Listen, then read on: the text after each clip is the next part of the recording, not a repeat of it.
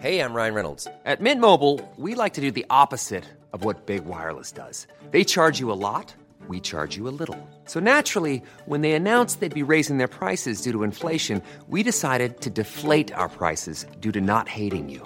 That's right. We're cutting the price of Mint Unlimited from $30 a month to just $15 a month. Give it a try at mintmobile.com/switch. $45 up front for 3 months plus taxes and fees. Promo rate for new customers for limited time. Unlimited more than 40 gigabytes per month. Slows full terms at mintmobile.com. The Premier League All Access podcast is proud to be brought to you by Ladbrokes. Stay ahead of all the big games in the best league in the world, the Premier League. With the latest odds, form guides, expert opinions and more. The fans are the players at Ladbrokes. Are you in? Let's go. Play at ladbrokes.com, 18 plus, begambleaware.org. T's and C's apply. This is a Game Day podcast from TalkSport. Hello and welcome to the Game Day podcast from TalkSport with me, Sam Matterface, the Mirror's assistant editor, Darren Lewis, and TalkSport's Alex Crook, as Manchester City attempt to steal the title live on TalkSport. Foden making his way forward. There's plenty of support. De Bruyne back towards Foden again, left-hand side of the penalty, worked it across. It's Mahrez! And Manchester City are going to be in the Champions League final. Manchester City take on Chelsea in a dress rehearsal for the Champions League final this weekend, but Darren Lewis says it will be two very different teams. Pep will rotate again. We'll probably see the Crystal Palace side start at the weekend rather than the guys who started last night. Why would they? Why would they need to? Same for Chelsea as well. I mean, look, Chelsea still do need to cement a fourth placed finish in the Premier League.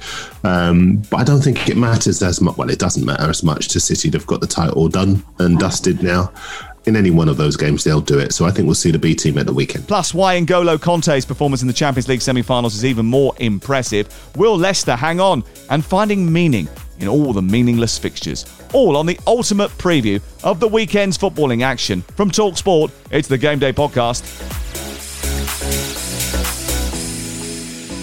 And a big hello to Darren Lewis and Alex Crook. Shall we start with the Champions League? What does an all-English final say about the strength of the Premier League then, Darren? It says that we are right now, as a league, a level above any other in Europe. I mean, I'm always quite weary of starting with that kind of triumphalist stuff, but you have to say that the level of our players, and I say that in the context of very often over the years, over the last 20, 25 years, we've looked over the fence casting envious glances at the French, the Germans, the Spanish, and why they are able to develop young talent, attract quality players. But now we have that in this country. And I have to say, although I tend not to like all English European finals, but this one does showcase our talents really well. Yeah, look, we're not really. It's not English football, is it? I mean, I'm pleased for English football, but it's not English football. The Premier League now has become the international league. It's almost like the NFL of the football world. So I don't think it's a surprise that this has happened this time around, especially in the circumstances that we've had with the resources that Premier League clubs have got. And I think even with the idea of the ESL popping up its head shows just how envious everybody else is about the Premier League. But I'm just pleased, really, that I think it will stop Alex Crook saying it's not a very good league now for a little while, with the breadth of European dominance stretching its tentacles into the Europa League as well. Yeah, and obviously it's the second time in 3 years that we've had an all-English final. But I'm interested, you mentioned the Super League there, and obviously you accused me of reversing and backtracking. I remember you, very irate, the morning after we recorded the pod, the morning after the Super League was no more, and you were saying, I hope Chelsea and Man City... thrown out, I hope Chelsea get thrown out. I hope they miss out on the top four. We come on this morning and you're playing madness. You're playing, we're going to make it a blue day. So I think, Lucy, if we've got some beeping noises, they should be directed in Sam's direction today and not mine.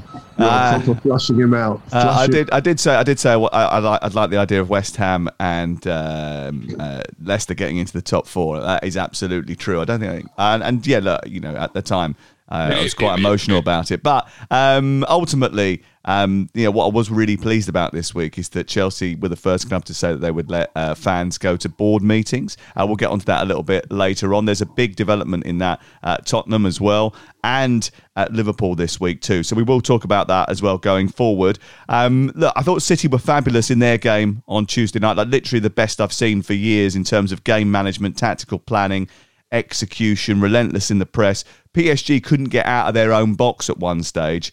I thought Chelsea were very good over their two legs as well. Seriously, much, much better than Real Madrid. Madrid looked old and out of shape, but it was torture. It was absolute hell. Chelsea had more shots than a student on Freshers Week, but they just couldn't seal the deal. They won't get away with that in the final, but I suppose that is for another day. I thought Chelsea excellent. I was really impressed with them against Fulham on Saturday because of what you said, their game management, and really they took that on to a new level against Real Madrid. Obviously, I'm not a Chelsea fan, but I wasn't ever sat uncomfortably. I didn't think there was ever any doubt they were going to win that game. All right, they missed a lot of chances, and you always fear in the back of your mind, I'm sure as a supporter, they may come back to haunt you, but they were comfortably ahead of Real Madrid in terms of quality. And I guess it begs the other question now, and again, Sam, you were very disappointed with your club when they unceremoniously fired a hero in Frank Lampard. I think they were 9th in the Premier League at that stage. Now they're in an FA Cup final. They're in a Champions League final. They will finish in the top 4. So has that decision to get rid of an icon in Lampard been fully vindicated?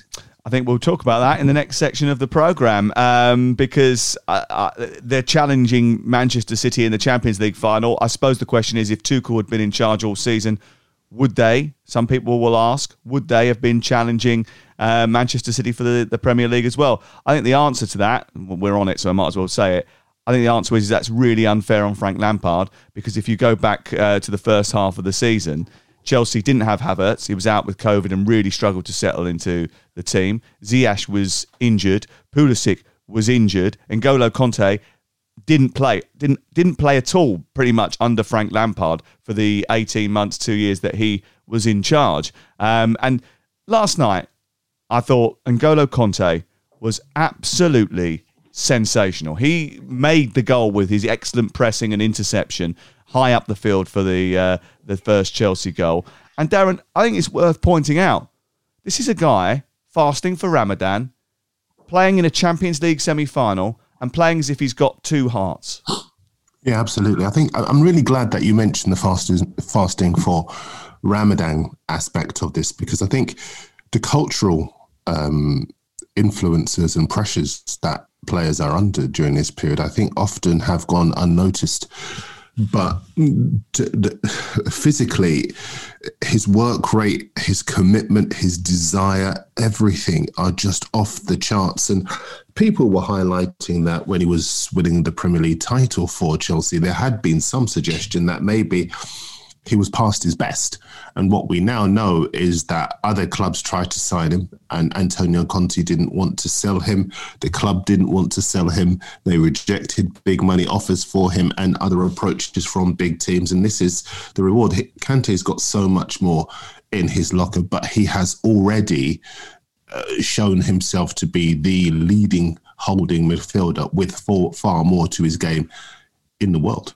What it does mean is that on Saturday at 5:30, when Chelsea go to the Etihad Stadium to take on Manchester City, not only do we have a title clincher, but we also have a dress rehearsal, all rolled into one. Blue will be the colour in Istanbul. Will it be royal blue? Will it be light blue? An all-English Champions League final. The Premier League is the nicest one. It's one of the I'm proud the most. Well, you can order the champagne. It's not long now. Manchester City need one win to claim the title. Of course, you want to win as quick as possible, I think. That would be great. Torres, edge of the area, strokes it towards the far corner and scores. And the runaway leaders are out on their own again. Havertz has rolled it into the bottom corner, and Kai Havertz is at the double for Chelsea. I want us to be fully on, to give our very best and not hold back 1%. Manchester City floundered in front of goal. It's Chelsea who go through to the FA Cup final. We're seeing the best two teams right now. I think probably the best two teams in Europe on current form. We will arrive with self-confidence and with a positive energy. Now we can say we have just one step.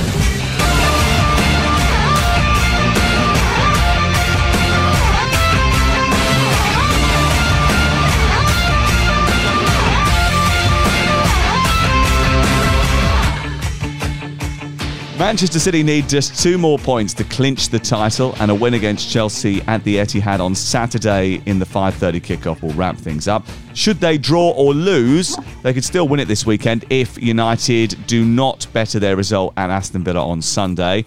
But this is absolutely no way going to be a dress rehearsal, not a full dress rehearsal, with all the principles involved, is it, Darren? Because I don't think half of those players who played in midweek for Chelsea and for Manchester City could go again this weekend. No, I don't think so. The emotional intensity, as much as the physical intensity of the match, will mean that Pep will rotate again. We'll probably see the Crystal Palace side start at the weekend rather than the guys who started last night. Why would they? Why would they need to? Same for Chelsea as well. I mean, look, Chelsea still do need to cement a 4th, at least, placed finish in the Premier League. They can't, and I don't think they will, bank on the fact that they're going to win the Champions League. Obviously, they will believe that. I think they'll look to cement a place in the top 4, and as such, they'll play their strongest side. But I don't think it matters as much. Well, it doesn't matter as much to City. They've got the title done and dusted now, and they can win it in any one. Is it 3 remaining games now? 4. They can win it in any one of the 3, 4? 4? Right. In any one of those games, they'll do it. So I think we'll see the B team at the weekend. So the B team, Sergio Aguero, Gabriel Jesus, Rodri, the most expensive fullback in the world, Cancelo, Laporte, Ake, Torres. Not a bad B team. It was the sort of team. Sterling, yeah, obviously. Yeah, of course. The team that came up against Crystal Palace took a while to warm up. Look, Chelsea's run of fixtures, you mentioned it, is level 4 dangerous, isn't it? Manchester City, Arsenal on Wednesday, Leicester in the cup final next Saturday, and then the following Tuesday in the league, they take on Villa on the final day, and then Champions League final. 6 huge games, 21 days, and this is the story now for them. They have to concentrate on the race for the top 4. The Champions League final has to be put to one side, and we will get to West Ham and Leicester and Tottenham in just a second, but I actually think Chelsea's top 4 position is precarious because of the level of fixtures they've got. Which could be a concern for the other teams trying to get in the top 4, because we do have this situation in play now. If Chelsea win the Champions League and don't qualify for the top 4, Arsenal win the Europa League and obviously aren't going to qualify for the top 4, then one of those Champions League places will go. It will only be the top 3. Can you imagine if West Ham managed to finish 4th ahead of Chelsea and miss out on the Champions League? That would be an absolute sucker punch. I think, obviously, it's difficult with so many games in such a short period of time, but looking at Thomas Tuchel's programme notes, speaking to him after the game on Saturday, seeing the way that the Chelsea players were impressively able to box off this prospect of Real Madrid, I think he is the coach that can keep them focused on each individual job in hand. They're chasing a triple, aren't they? The FA Cup, the Champions League, and this place in the top 4. Yeah, I think they'll do it. Well, if they do it, it's an absolutely sensational second half of the season for Chelsea, and would underscore that Marina Granovskaya and Bruce Buck and Roman Abramovich made the right call at the end of the season if they wanted short-term success, because that is the mark of it. But that's what they demand. So ultimately, once they made the decision that they were going to go for short-term success, then this is what he had to deliver. Yeah, can I just add to that? Because we grow up in football, don't we, with these established ideas that, because when we came into the game, we heard people parroting them, we believed them to be true. You know, loyalty is everything in football. You don't have any success if you keep changing your manager. That's not true. If you look at clubs like Real Madrid, they have success precisely because they change their manager and they don't wait. And it's all the more reason why people look at somebody like Mikel Arteta at Arsenal. I remember Adrian Durham saying Roman Abramovich would have sacked him 5 times over, because you have high standards. And if you fall below those standards at the biggest clubs, you're gone. And that's the reason why, for all the stick that Marina Granovskaya, Roman Abramovich, all the people involved in that decision-making took over Frank Lampard. We love Frank Lampard. He was a terrific player. He conducts himself so well. He's a footballing ambassador. But in the job, Tuchel has come in and, you know, given, I bet PSG must be gutted they let him go along with Thiago Silva, but that's another story. As far as Lampard is concerned, Thiago has come in and done the job that he was not able to do. That's not a criticism of him because he's done brilliant things at the club, brought through those players, might not even have been in the squad under a different manager. So we have to give Lampard his due. Yep. But all I'm saying is that in relation to this idea that loyalty is everything, it's just not true. And I think we are seeing examples of that. I think tactically they're now built on this sound ethos of controlled possession, shrewd attacks, and they can deal with the ball in transition. They can get back and defend a lot better because they don't commit as many numbers forward. That might have resulted in less goals being scored for Chelsea, but they're so much more sturdy at the back as a result of that. Something that they really had a problem with in the first half of the season. Let's talk a little bit about Manchester City because they're going to be champions. I don't know how long it's going to take, whether it's this weekend or next week or whenever, but they are going to be champions. And what sort of champions have they been? Obviously, they've been fantastic champions, especially given the start they made, the worst ever start from a Pep Guardiola side, the way they bounced back from that. And you've been a big advocate of it. Defense wins titles, to quote the NFL commentators, and that's certainly been the basis of their success as well, because obviously they've had problems in the attacking areas. Aguero hasn't been fit. Gabriel Jesus, for me, isn't Manchester City calibre to play week in, week out. Raheem Sterling's had a really disappointing by his high standards. So they've had to adapt to the season has gone on. They've had to adapt to circumstances as well. This truncated fixture list, games every 2 or 3 days. I think inevitably that has taken away a bit of the intensity that Guardiola likes his teams to play with, but they've still found a way to win in all competitions. So credit to them for that. I guess the concern, if you're Manchester City, if they win the title this weekend, is maintaining momentum to take into the Champions League final, because they're effectively going to be playing 3 dead rubbers. He will rest players to try and keep them in the best possible physical shape for Istanbul, but does that mean there's a danger they might go into that final undercooked, as opposed to Chelsea, who have to win every game they play? Well, Chelsea have won away at Liverpool, Tottenham, West Ham and Atletico Madrid, avoided defeat at Real Madrid under Thomas Tuchel. Can they continue that this Saturday evening, live on TalkSport, when they go to Manchester City? Many of us have those stubborn pounds that seem impossible to lose, no matter how good we eat or how hard we work out. My solution is PlushCare. PlushCare is a leading telehealth provider with doctors who are there for you day and night to partner with you in your weight loss journey. They can prescribe FDA-approved weight loss medications like Wegovy and Zepbound for those who qualify.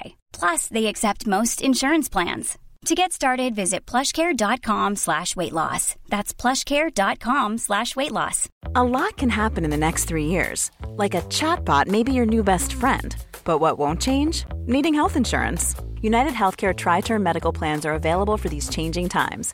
Underwritten by Golden Rule Insurance Company, they offer budget-friendly, flexible coverage for people who are in between jobs or missed open enrollment. The plans last nearly 3 years in some states, with access to a nationwide network of doctors and hospitals. So for whatever tomorrow brings, United Healthcare Tri-Term Medical Plans may be for you. Learn more at uh1.com.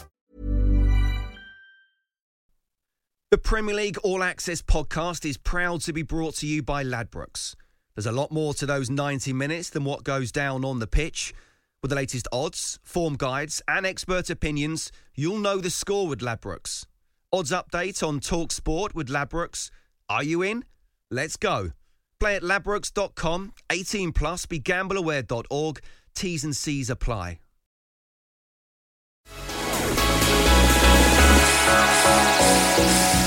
West Ham against Everton is Sunday at 4:30, and the fact that this is on a Sunday at 4:30 should give you some indication as to the magnitude of the game. Both these two teams are hoping that they can start booking their travel plans for a European adventure next season. West Ham harbour hopes of reaching the top 4, if not the Europa League. Of course, 4th is Champions League, hopefully. 5th and 6th are Europa League. 7th is Europa Conference League, which we are yet to find out much about. But Everton have lost just one of their last 12 away games, haven't they? What do we expect from this match, Darren? I think West Ham are going to win. They're more disciplined, they're more organised, they're more confident, they're better in front of goal.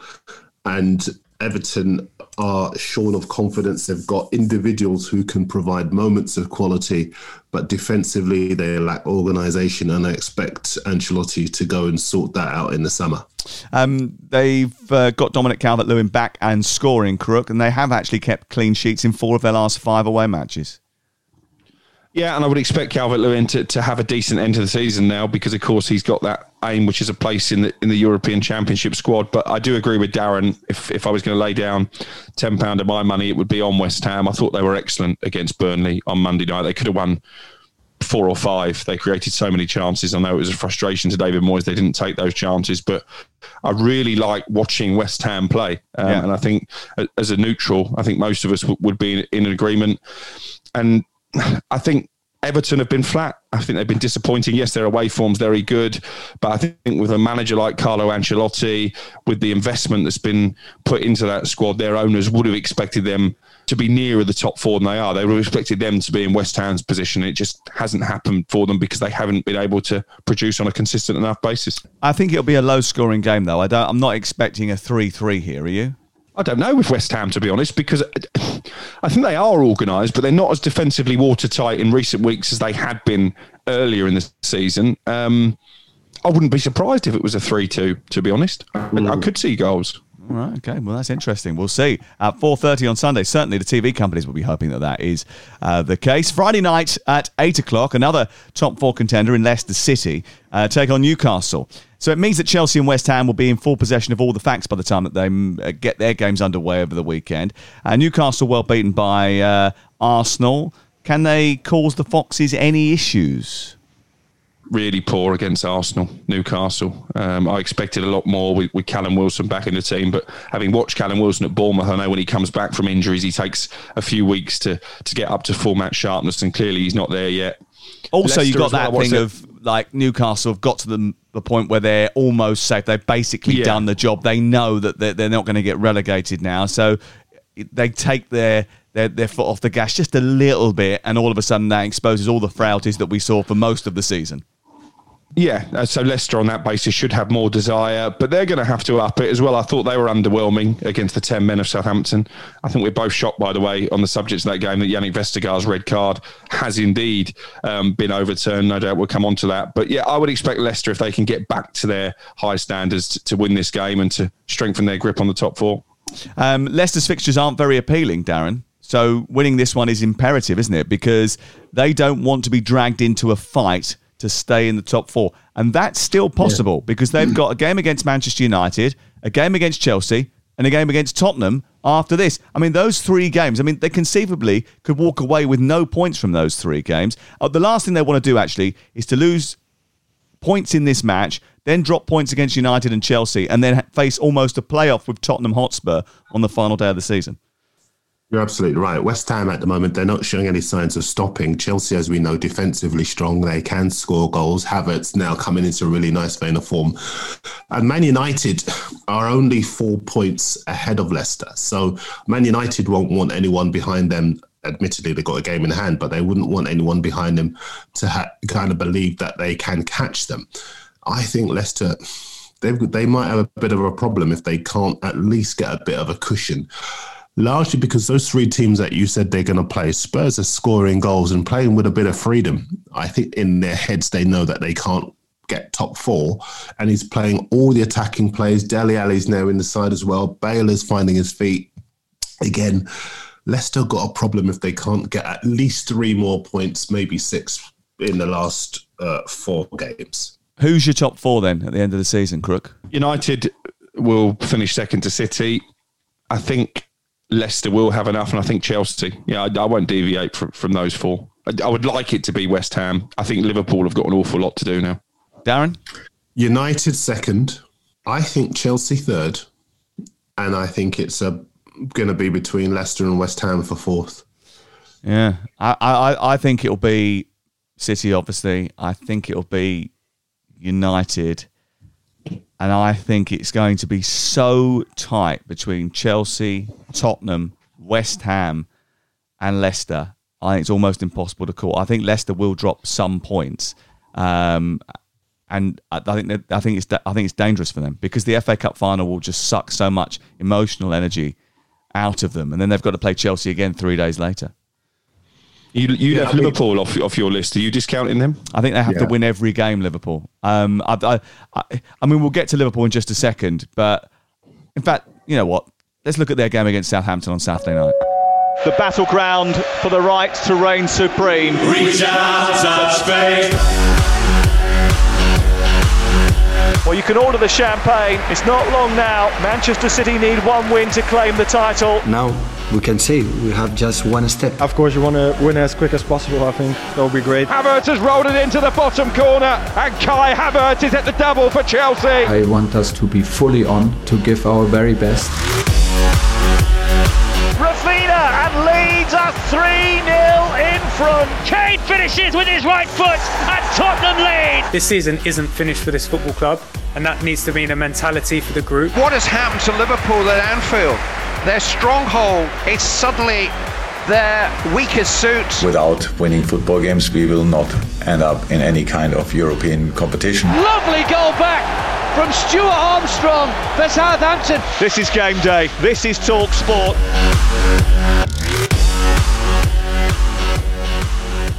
Yeah, Liverpool have got the best run-in of any of the top 4 challengers, but they're 7 points behind Chelsea going into this weekend. Yes, they have a game in hand, but that game in hand is away at Old Trafford. Is it realistically possible, do you think, that they can sneak into the top 4? They would need a lot of things to go their way, and they'll need snookers. Yeah, I think they'll miss out, Liverpool. I think they've given themselves too much to do, but obviously Darren will tell us that just challenging for the top 4 after the season that they've had is a minor miracle. I think it's going to be fascinating to see what happens at Anfield in the summer. Obviously Van Dijk will be coming back, but I think there is an issue when it comes to Mohamed Salah and Sadio Mane. That relationship, I think, has totally broken down. It wouldn't surprise me if one of those was to leave the club. Obviously, Salah has flirted with Real Madrid. There will be clubs in for Mane as well. And I think they need a number 9. You know, I think Firmino has been a bit exposed this season when things haven't been going as well, and he hasn't been able to contribute and do what a number 9 playing for a team like Liverpool needs to do. Darren shaking his head. Who doesn't need a number 9, though? Let's be completely honest. Chelsea want a number 9. Manchester City want a number 9. Manchester United want a number 9. Liverpool want a number 9. I mean, everybody wants a number 9. So, I mean, Harry Kane can have his pick, can't he? I said to Darren Bent on Sunday night, if you were playing now, you'd probably get a £50 million move this summer. Do you know, Crook, I'm willing to wager you now that Liverpool finish above Man United next season. With all of their best players back, and their confidence back, pre-season, transfer business, I'll wager you now Liverpool finish above Man United next season. I'll take that bet. If that happens, then the last podcast of next season, you have to do it in a United shirt if United finish above Liverpool and vice versa. I don't think you listened to what I was saying. I did say you have to buy the loser buys the other dinner.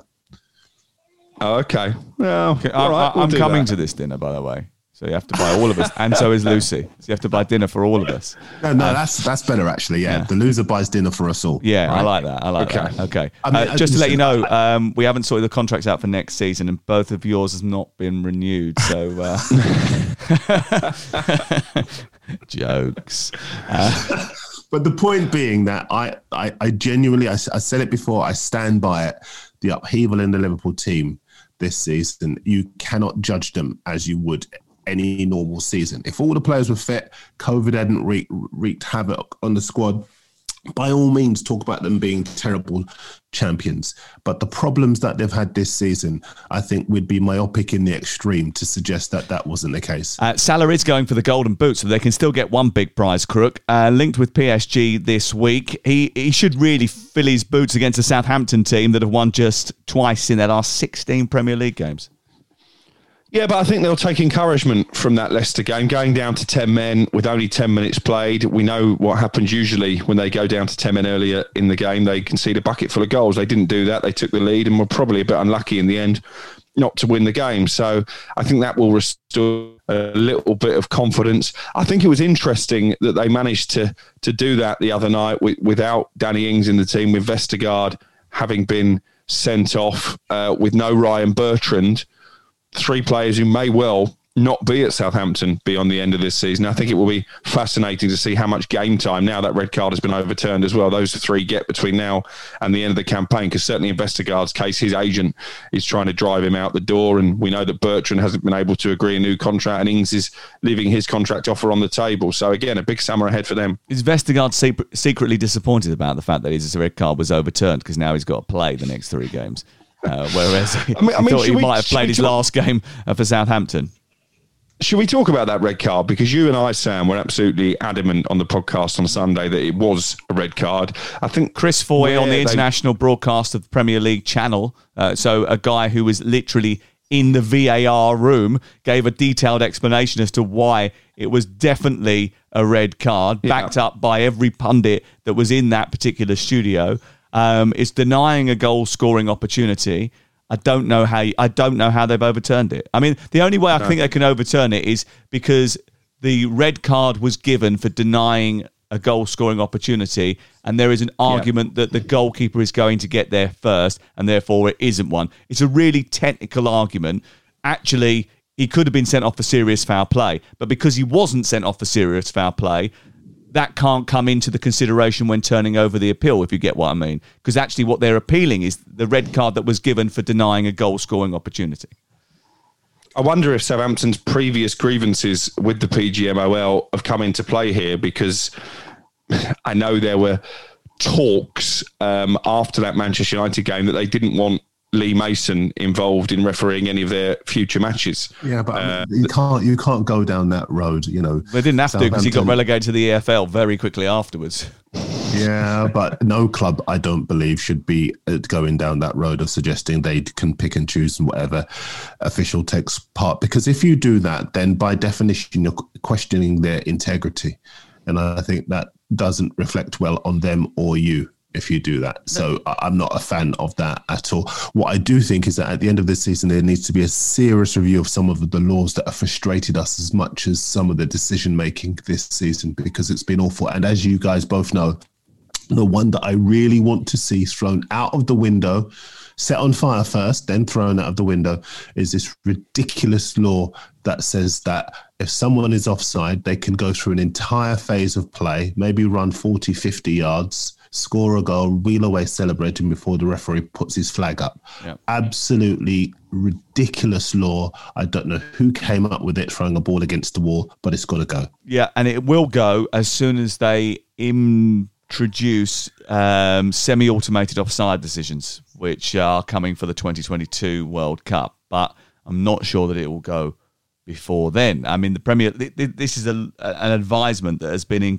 in place ever since we brought in VAR across the rest of the world, and it was only adopted by the Premier League this year. So the Premier League had sort of decided against that. They decided against that. So we had a situation last season in European football where English clubs would play almost to 2 different sets of rules, and that was a clear problem for them as well. So I think uniformity is really key. So whatever they're doing in Europe, we've got to do here.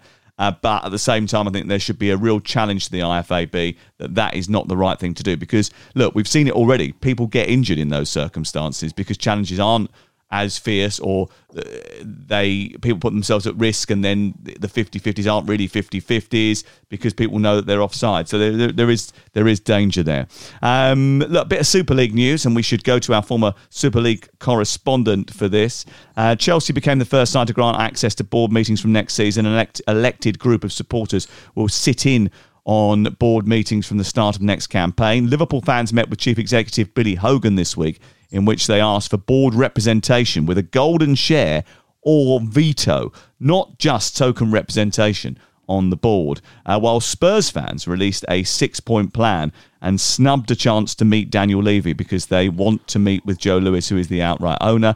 And the Glazers have been doorstopped in various different places in Florida and refused to even engage with reporters about the situation involving Manchester United. I think we understand quite clearly that they are not willing to sell.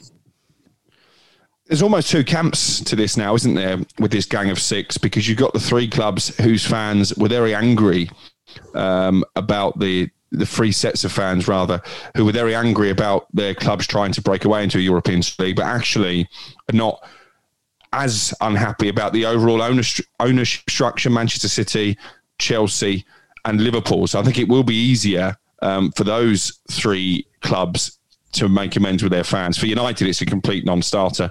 They're not interested in talking to the Glazer family. They just want them out. I think that's easier said than done. Tottenham obviously have voiced their distrust with Daniel Levy. I think he is going to struggle to win back that trust. And the same with Arsenal and Stan Kroenke, because in the case of Arsenal and United, they were deeply unhappy with the ownership even before this European Super League. And that's why I don't think the protests are going to be quelled anytime soon. But just a general point, I'm hearing from UEFA over the past couple of days that the clubs that are still attaching themselves to this Super League, the two Spanish clubs, Juventus and AC Milan, could well face sanctions, including a ban of up to 2 years from UEFA competitions. I think the English clubs, by leading the charge to break away from the proposal and by being the first clubs to declare themselves out, I think they will escape serious sanctions, but I think it's going to be very interesting, particularly with Juventus and Real Madrid, because their two presidents were seen as the driving force. So this story has still got lots of strands left to run. Mr. Cheffering, we love you. We're coming back now. It's okay. Please let us off. Yeah, but I think they have saved themselves, the English clubs, by coming to their senses just in the nick of time. Yeah. But in terms of the relationships with the owners of those three teams, it's hard to see where they go from here. But still, again, was a massive gaudy mess, wasn't wasn't it? You know, ultimately it was a gaudy mess. It was you know, it was horrible to watch and to go through, and they've caused themselves all sorts of problems. Darren, you're going up to Anfield on Saturday with a flag, FSG out. Do you know? Look, I think the people who are protesting. Please don't say that they would never have done it if Virgil van Dijk wasn't injured. Listen, I'll make clear one thing. I get it as far as all of the United fans are concerned, in particular, and you know we were all United fans in a way at the weekend, because there is an arrogance about the way that the Glazers have conducted, well, just about their entire reign, and you know. It isn't just now that they've been protesting. They've been protesting for the best part of 15 years. I remember the anger from fans at Sir Alex at one point not being more vocal about it. And they were protesting in the good years as well as the bad years. I'm just uncomfortable. I've got to say, I was going to bite my tongue on it, but I'm uncomfortable with some of the elements of what I saw last weekend.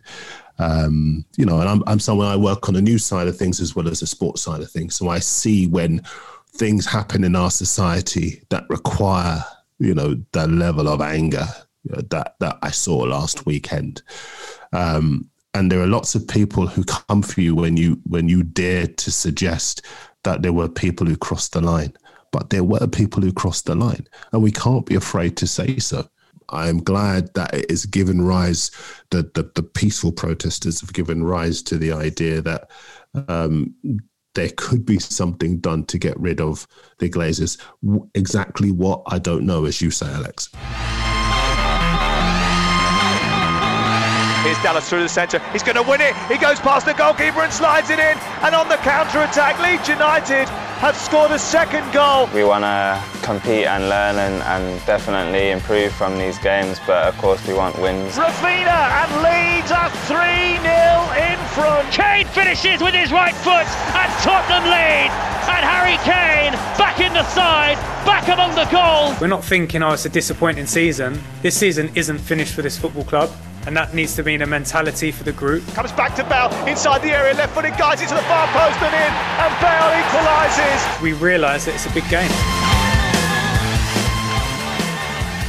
And Tottenham can still achieve European football themselves if they win all their matches, and spiking Leeds on the counter-attack might just be a recipe for success, Crook, if Leeds hadn't learned how to keep the door shut as they have recently against Chelsea and Manchester United. Yeah, they've improved defensively, Leeds, although they were disappointing, weren't they, against Brighton without Calvin Phillips providing that shield in front of the back four.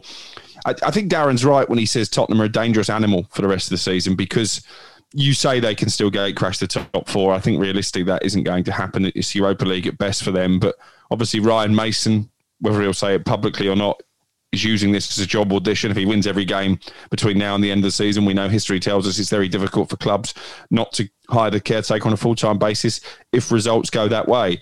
But obviously the shackles are off for Spurs. They played those front four to devastating effect against Sheffield United, all being fit and well. I'd imagine they will all play again. And it should be a very entertaining game because you've got two sides who like to play on the front foot.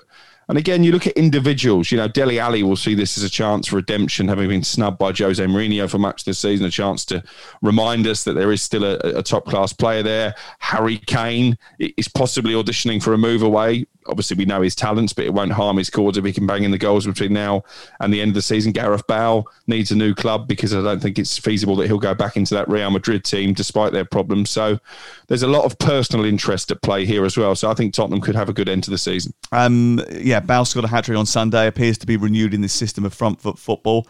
You have to applaud Ryan Mason, don't you, for taking the handbrake off? Or do you have to just say, hold on a second, it was Sheffield United, lads? He can't get the job full-time, can he? I mean, that would be... I mean, if Daniel Levy thought that he was under pressure now from the supporters, appointing Ryan Mason surely is going to only stoke more ire from the Tottenham fans, isn't it? Because as much as I like Ryan Mason personally, I've worked with him a lot and we get on very well, I don't think anybody at the age of 29 really is ready to take over a club of this size as their first ever job in football management. Nagelsmann was young. Eddie Howe was young. To be fair, Eddie Howe took over Bournemouth. Nagelsmann took over. Of this size are very are the key of this size. Yeah. You're absolutely right. I'm just, to be honest with you, I'm just being a bit contrary. To be honest with you, I think you're absolutely right. I do think you're absolutely right. I think this is the time for lovemaking. Stop it. I think Ryan Mason's in there to get everybody behind the club during an uncertain period. Who doesn't love Ryan Mason? Who's not going to get behind a team with one of the favourite sons in charge? In a way, it's a masterstroke because obviously he gets the players who weren't playing again, like Dele back in the fold, like Harry Winks back in the fold, Gareth Bale. It was clearly madness for him not to be playing. I think if he had been playing earlier this season, Spurs, if you look at the gap, the small gap between them and the top four players, I'm fairly certain that they would be in those top four positions, given the way it's panned out this season. Mm. He's got goals, he's got assists in him, he's got a fantastic football brain, and he's a winner. I mean, for goodness sake, how on earth was he not in that Tottenham team for large parts of the season? So I can see why Mason is in charge, but going forward, I think they do need more experience. One small thing, I could see why some of the people who have decided not to come to Spurs have made that decision. Ten Hag has signed a new deal with Ajax, and Brendan Rodgers has declared that he wants to stay with Leicester. They're in the Champions League. Both teams are willing to back their managers. You never quite know what you're going to get with Spurs, you have to say. Managers keep coming in and being asked to overachieve with money that doesn't compare with the biggest teams in the Premier League, and yet they're charged with trying to get in amongst the biggest teams in the Champions League, top four places. So I could see why other guys have decided that they want to stay where they are. Okay, it's time for Lucy.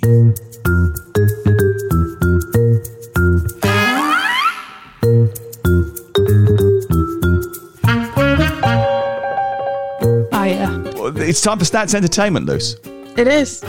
It's time for a quick look at one of the weekend's fixtures through the medium of stats. So you guys need to give me your best stat from the game between Sheffield United against Crystal Palace.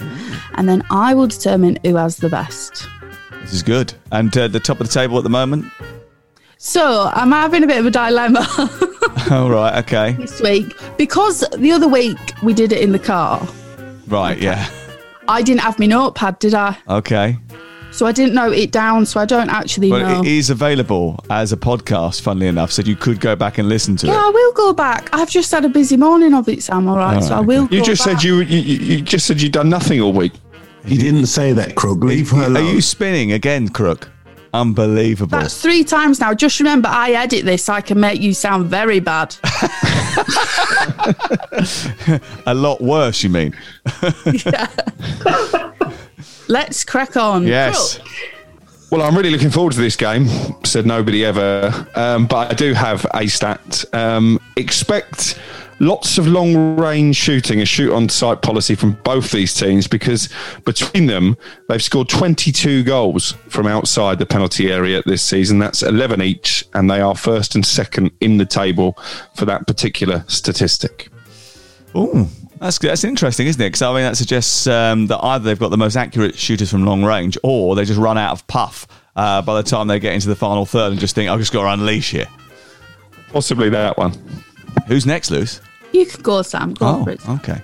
Well, the last time that these two met, Eberechi Eze finished a slaloming solo run with a sultry strike into the corner to make it 2-0. You might remember it. Eze moved to Crystal Palace for a fee expected to reach 20 million quid.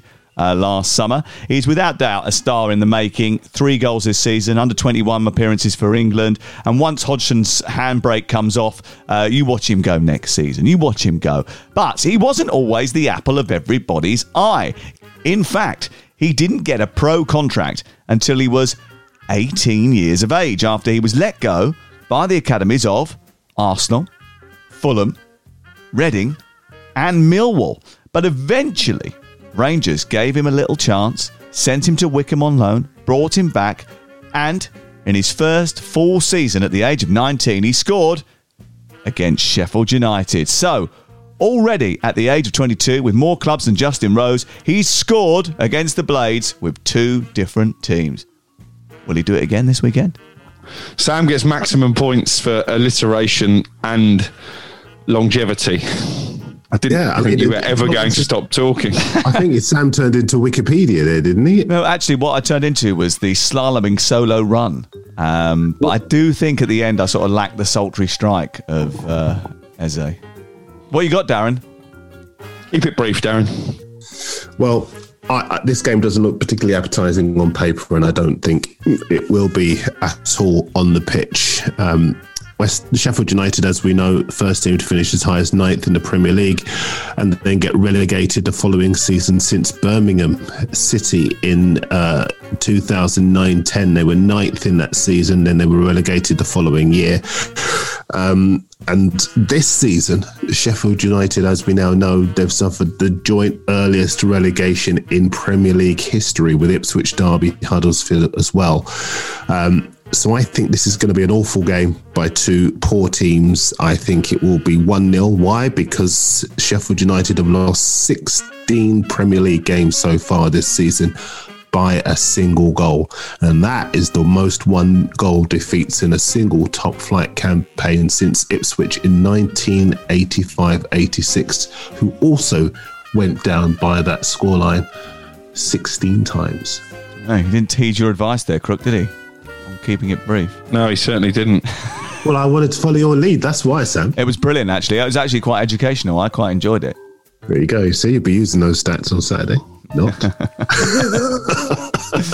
What's the results, Luce? But I think generally they're all quite strong. So I'm going to have to do it a bit more on the way people have treated me today as a scoring, okay? So, Crook, you're deducted 2 points for each insult, so you're last with 1. Sam, your stat was good, but you yawned during Darren's, which I thought was quite rude. So you've got 2 and Darren with 3. I love you. Thank you so much. Thank you. Right, let's get on to the rest of the games. Aston Villa versus Manchester United is Sunday at 2:05. Villa taking on United, who have a lot of games next week. They have this one on Sunday. They play Leicester on Tuesday, then Liverpool on Thursday. That's 3 games in 5 days. I think they might use a few squad players. Does that worry you at all about where they might finish in the league? 4 points the gap to Leicester with a game in hand, Crook? It worries me when it comes to picking my fantasy team this weekend, because a triple game week should see me fill it with Manchester United players. But who's going to play? I think Harry Maguire will probably play every game because he always does. So does Bruno Fernandes. But there's going to have to be rotation because they're difficult games as well. This is the easiest of the three. But to play Leicester, who are full of energy, high pressing, and then Liverpool a couple of days later, that's a really difficult balancing act for Ole Gunnar Solskjaer. And I wasn't worried about United's place in the top four until Darren Lewis started telling me that they're only 4 points ahead of Leicester earlier. So it's a big week, and obviously they'll have a Europa League final to prepare for as well. So yeah, it's a tricky job for Ole Gunnar Solskjaer because, to be honest, the squad isn't that deep in terms of quality. That there's certain players that have to play every game in order for United to be effective. Aston Villa deserve a bit of credit, don't they, Darren? Last season they stayed up by the skin of their teeth. This season they're going to finish in the top half. Yeah, first half of the season defensively they were really good. Not so good in the second half, and for a while they looked as though they were a one-man team without Jack Grealish. But Anwar El Ghazi has stepped up with 8 goals in the Premier League in 23 games this season, twice as many as he's scored in his previous 34 appearances last season. And Ollie Wilkins, 13 goals so far this season as well. I think they could hurt Man United. They've got nothing to lose. They can play with a bit of freedom. That's probably the most dangerous kind of team to play against. United on a good away run, as we all know. They're very, very good away from home, but there is going to be a lot of pressure on them over this little period. I think United to win. Wolves against Brighton is Sunday midday. Graham Potter to Spurs gathered any momentum after you went on Jim White's show to advocate his candidacy? Yeah, I don't think it's going to happen, but he is someone they've cast admiring glances at. My Brighton sources are telling me they're pretty relaxed about the situation, but I can see why he got like a 25-year contract. Well, yeah, they signed him up to a new deal within months of taking over, which seemed strange at the time, but maybe it was a good bit of foresight from Tony Bloom, the owner. Listen, he's a coach who likes to play attacking football. He's a coach who clearly likes to promote youth. If you look at Tariq Lamptey, obviously they signed him from Chelsea, but he's a young player. Ben White has been a mainstay in the team this season. Alzate as well, having come through the academy. So they will be boxes ticked for Daniel Levy. And I think Brighton have had a good season. It isn't reflected in their league position, but their performances week in, week out have actually been of a really high standard. They've just missed too many chances. And I think a striker at number 9 is definitely top of their list in keeping with a lot of clubs that we've talked about. But as for Wolves, it's been a bit of a disaster, isn't it? Certainly since Jimenez was injured. They've looked really poor at times. I think Traoré is a player who's flattered to deceive, so too Podence. Obviously, Fabio Silva got a fortuitous goal against West Brom, but he so far hasn't justified the price tag. They've tinkered with the formation defensively. I think this is a game that Brighton should see as a big opportunity to pick up 3 points and increase that gap between them and the relegation places. I know you two are not converts to the world of XG and XP, but I will just tell you now that if Brighton had fulfilled their XG, they would be a top 8 team. If they'd fulfilled an XP, their expected points total, they would be 4th in the league. Yeah. Which I think probably adds credence to the argument. And listen, you talk to me about data, and you're not entirely convinced of it. But I say to you, your eyes tell you one story. You check the data to see if it matches up, and then you sort of make a decision on the basis of that. And I suppose when you take those two things into consideration, we're absolutely right to say that Brighton are a much better team than their position in the table illustrates.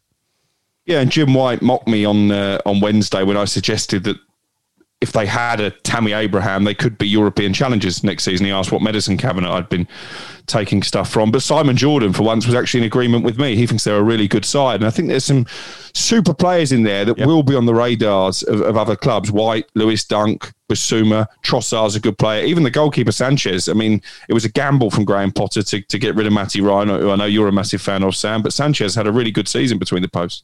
Darren, I thought that Wolves, West Brom was pretty even Monday night. Wolves got a little bit lucky with the goal that they scored. I actually hear the mood around Fabio Silva has flipped in recent months. He's sort of been lauded now for his energy. He's been used as a sub for the last sort of 13 games before Monday night's game. And I suppose that's what he should have been. But because of Jimenez's injury, he was used more as a frontline striker than maybe he was meant to have been at 18 years of age. So now him being a sub or an impact player that has greater weight, I think they're starting to see a little bit more from him.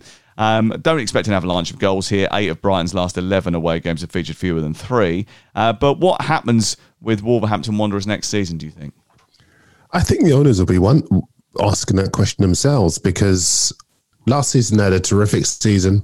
This season their form has fallen off a cliff. Obviously they had the injury to Raul Jimenez, but there had been dodgy moments even before that. And it might well be that maybe this season is one to consolidate. They're mid-table at the moment. I think they're 12th in the table. But the manner of some of their defeats really does alarm me. It might well be that they need a bit of a shake-up defensively in particular. And look, they've only had 1 defeat in 4. They've won 2 of those games. So it could well be that they're just trying to get to the end of the season and then regroup. But I think there are big questions to be asked about the direction of the club this summer, because they've got so many good players, they've got so much investment into it. I'm sure they don't just want to plod around in mid-table. I'm sure they want to have another push at a European place. To do that, they've either got to look at changes in personnel or in management. Arsenal against West Brom is 7 o'clock on Sunday. Arsenal, Sam Allardyce, trying to avoid being condemned to relegation. Just the sort of physical bruising encounter that Arteta would have wished for after a Europa League semi-final. I suppose that's a bit of an old Allardyce cliche, wasn't it? But still, I don't think Arsenal will enjoy their evening taking on West Bromwich Albion, who have improved, but just not fast enough. It will be interesting to see if Big Sam sticks around for next season. He wants assurances that he will give them the resources to get them back up. I suppose they'll sell Sam Johnson and Matthias Pereira. That will raise a bit of cash money, and he always seems to find value in the market. Yeah, there's talk of Sam Johnston going in to Manchester United, going back to Manchester United as number 2 to Henderson, with De Gea likely to depart. So that's one to keep an eye on. West Brom, they obviously still believe they can do the impossible, because my understanding is that the reason Manchester United-Liverpool has been changed that Thursday and not played at the weekend is because West Brom refused to bring forward their fixture against Liverpool. That could just be the Baggies being difficult, because they're 10 points adrift of safety with only 12 points available. So they could go down this weekend. I think you're right, they have improved, but those 2 back-to-back draws really have probably undone them now. Had they beaten Wolves on Monday night, they would have had a flicker of hope. But difficult opponent for Arsenal on the back of a energy-sapping Thursday night semi-final. Arsenal still looking to cement themselves in the top half. You just don't know what you're going to get, do you? 14 wins, 13 defeats. It's been such an inconsistent season in the Premier League. They're going to have to do an awful lot better next year if Arteta is to keep that job. Okay, thank you very much, gentlemen. We are going to open our merchandise store at the end of the season, our Game Day podcast merchandise store. We already have now 2 items in that store. We have the Darren Lewis t-shirt, which says on the back, if you circle the drain long enough, and on the front, you eventually go down. And then the Alex Crook novelty mug, which we've put in today. So anything else that you can think of, please get in touch with us on Twitter at Sam Matterface. We would love to hear from you. That's it from us. We're back on Monday morning when you wake up, when we will know if Manchester City are title winners. Trevor Sinclair and Alex Crook will be together once again. Please rate and review the podcast and tell your friends to subscribe to the Game Day podcast from TalkSport.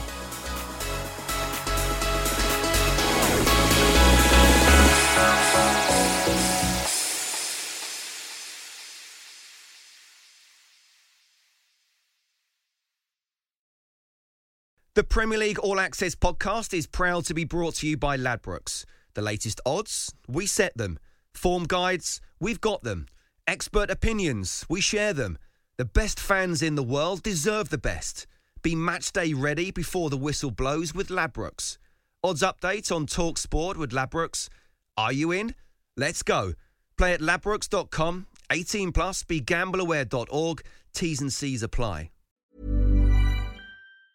Hi, I'm Daniel, founder of Pretty Litter. Did you know cats tend to hide symptoms of sickness and pain? I learned this the hard way after losing my cat, Gingy. So I created Pretty Litter, a health monitoring litter that helps detect early signs of illness by changing colors, saving you money and potentially your cat's life. Pretty Litter is veterinarian developed, and it's the easiest way to keep tabs on your fur baby's health right at home. Go to prettylitter.com and use code ACAST for 20% off your first order and a free cat toy. Terms and conditions apply. See site for details.